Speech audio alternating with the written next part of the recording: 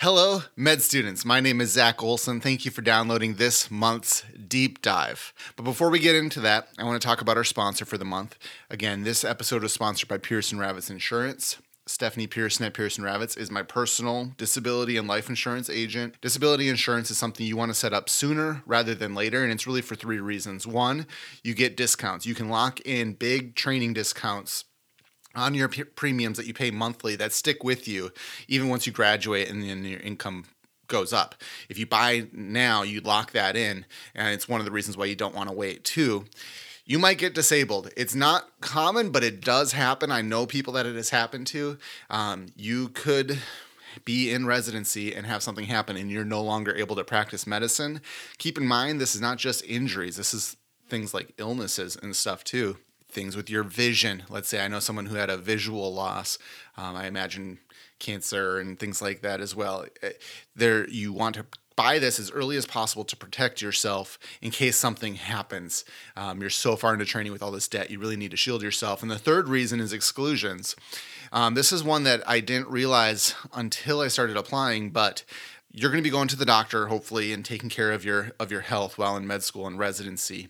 And every little thing that gets tagged in that health record and thing you get diagnosed with, when you apply for the disability insurance and also the life insurance, they're going to be pulling that and looking at your health. And frequently, if you wait too long, you'll have some sort of exclusion built into the policy that weakens your policy. So let's say you're in residency and you're, just having fun with a bunch of friends and you fall down some steps or something and you break your back, or you injure your back and you have to go to the doctor a bunch to get your back taken care of, and you go to the chiropractor and things like that. When you go apply for the disability policy, let's say a year later, they're going to see all that stuff related to your back and they're going to say, we'll cover you with disability insurance, but nothing related to your back ever.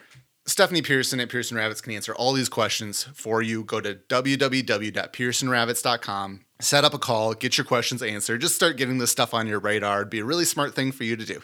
Thank you to Pearson Ravitz for sponsoring this episode. Now back to our deep dive. Okay, so I'm going to kind of blow through this. This month's episode, what I was trying to get to happen to Mike was essentially to blow the patient off. Okay, we get so many patients in emergency medicine that have these really high blood pressures, and they get sent in by the pharmacist with the pharmacy machine, or they'll call their doctor and they'll say, my blood pressure is 230 over 140. What do I do? And they say, you need to go to the ER.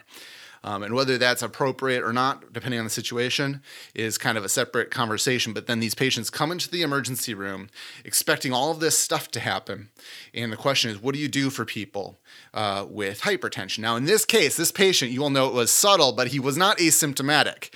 And he was having some headaches and some nausea. He had papilledema on exam.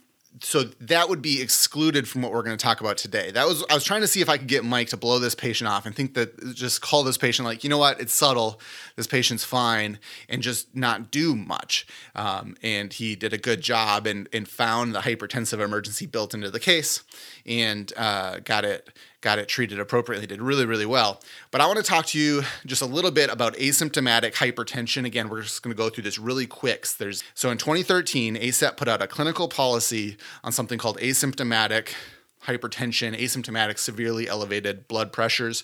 We will link that policy in this episode. It is a must read. But essentially, the policy asks two questions. In patients with asymptomatic but severely elevated blood pressures, right?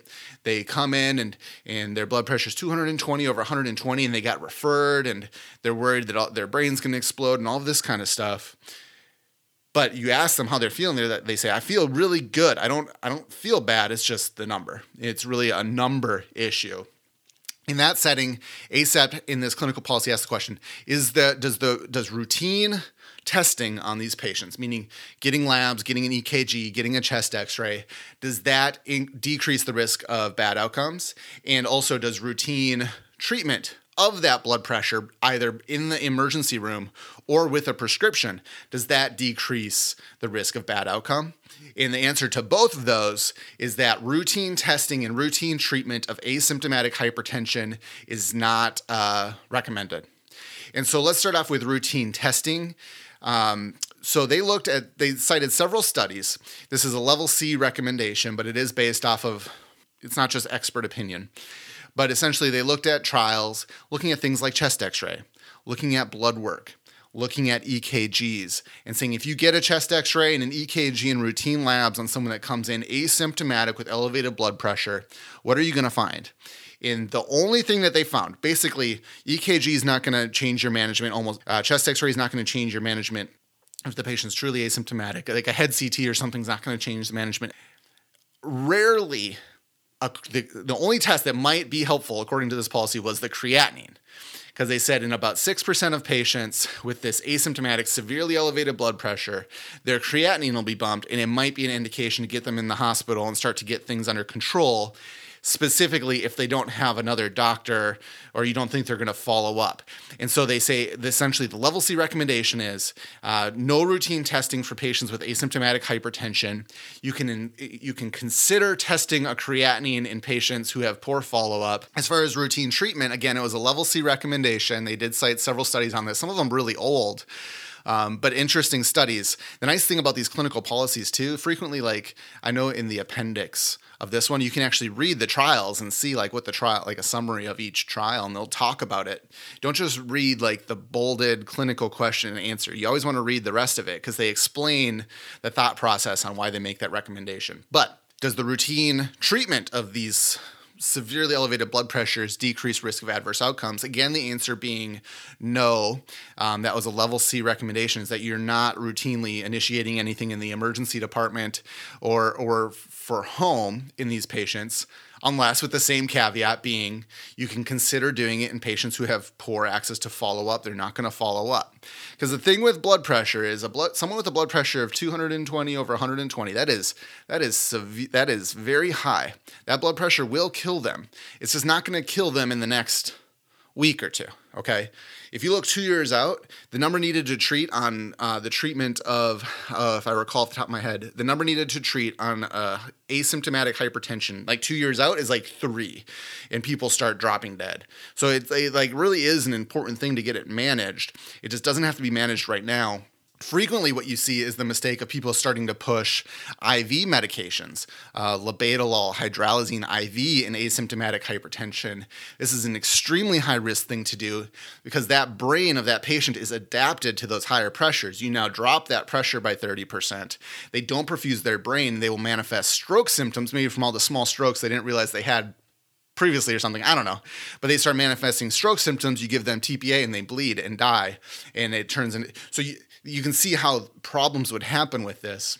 Again, the level C recommendation by ACEP, the routine treatment of asymptomatic hypertension is not indicated, and it does not decrease the risk of adverse outcome, assuming that the patient has follow-up and they're going to get it followed up. I'll say the American College of Cardiology, after ACEP, I think it was 2017, 2018, don't hold me to that, we'll link that one as well, also put out a policy saying similar things, being like, we don't just have to be pushing IV blood pressure medication on people just because it's super, super high.